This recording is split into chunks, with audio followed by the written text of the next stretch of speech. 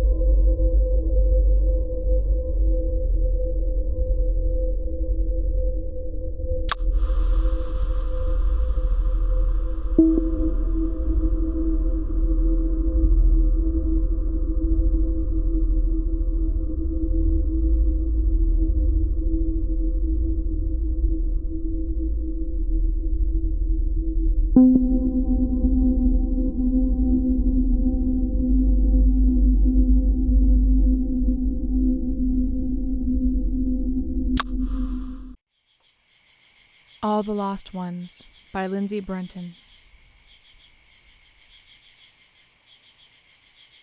I followed the bark to a small clearing. There was a little house, very old, with minimal clutter around the house. The branches at the tops of the trees nearly scraped the roof of the house. They were so close. And chained to one of the trees was a dog, barking and straining against the chain. From where I was, I could see that blood was dripping from the dog's neck. The dog was very determined to escape the chain, and it was barking at the house. I took a step forward, trying to understand what was going on, when I heard something from the house. A man yelling obscenities, and a woman screaming bloody murder. Was this a memory?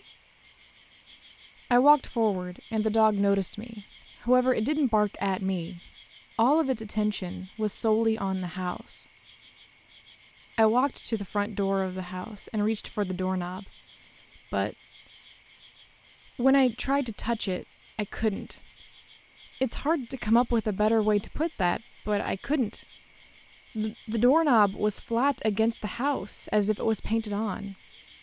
I ran my hand along the door. The grooves, the textures of the door, none of it was there. It was as if I was running my hand along a smooth plastic tarp. I walked over to the nearest window and tried to look inside, but I couldn't. The window felt like the same tarp material as the front door, and the glass on the window looked like it was painted on, like the windows on a dollhouse. There was no way to look inside. Hell, there couldn't have been an inside. The house, by most definitions, wasn't real. I walked all along the house, keeping one hand on it, trying to feel any sort of house-like texture or an opening, but there wasn't. Yet, the voices were still there. What was this? There didn't seem to be any living thing in this version of hell to justify this hell existing. But then my eyes fell back on the dog. Hesitantly, I walked up to it. "Hey there, boy," I said quietly. The dog ignored me again and continued barking at the house, the chain around his neck cutting more wounds, more blood spilling. "Easy, boy," I whispered, kneeling down beside him and resting my hand on his back. There. The dog started to whimper, but he stopped pulling on the restraints. He looked at me, and back to the house, where the screams continued to come from.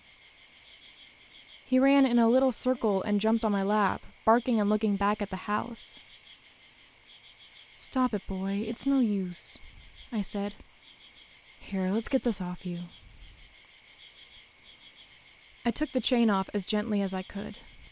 The dog whined from the pain, but immediately ran to the house the second the chain was off. He jumped at the front door, trying to get in. I sat in my spot sadly. So this was his hell. I'd never seen a dog in hell before. Maybe he was here because he blamed himself for what happened in the house. Maybe he couldn't save one of his owners from the other. Maybe he was here because he thought he deserved hell for something he couldn't control. The dog kept barking at the door for a long time before he sat back and howled a low, mournful howl. The screams from the house had stopped.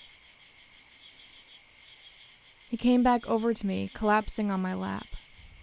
I scratched behind his ears and down his back, careful to avoid the wounds on his neck.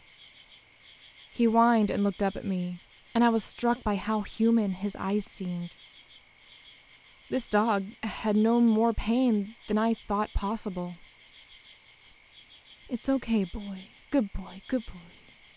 Nothing can hurt you or her anymore," I said. His tail slowly started to wag. "Good boy, good boy.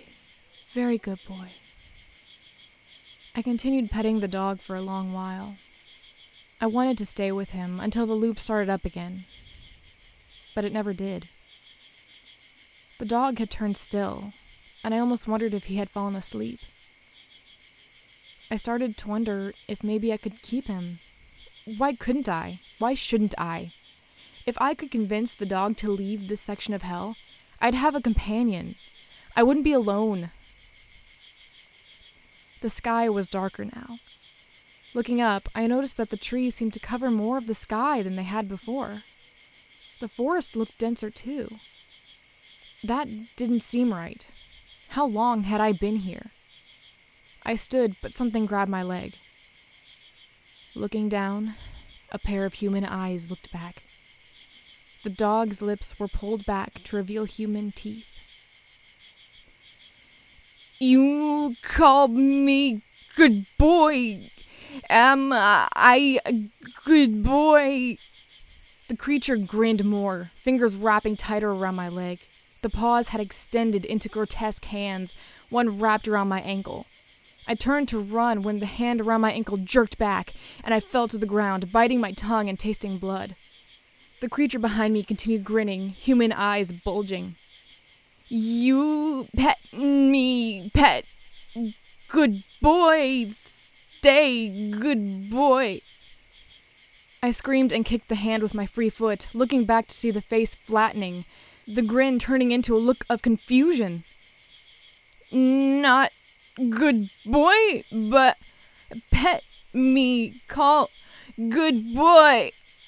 The fur was falling off the body, the entire thing elongating, taking on a more human form. I screamed again and kicked more. "Bad! Very bad! Drop it!" The face turned into one of fury. "Liar! Call me bad boy!" The creature screamed and dug its claws into my leg, pulling me back. The trees seemed to be growing thicker, cutting off my only route of escape. I thrashed and turned in his grip, punching the creature in the eye. It yowled in pain and let go, covering its eye, giving me the chance to run. I sprinted for the trees, squeezing through them as fast as I could, my tongue still bleeding, filling up my mouth with iron. The creature continued screaming, and I kept running. "Liar! Bad!" rang through the air, but I didn't stop running until the entire landscape had changed. I didn't stop until I was in the middle of a clearing, and I collapsed, panting. It was a trick. That thing had been human, and it had used the oldest tactic in the book to let my guard down. I was so disgusted and furious and terrified. I was still shaking. I wanted to get up again and walk, to get as far away from there as possible. But my legs were shaking too hard. So I just lied there.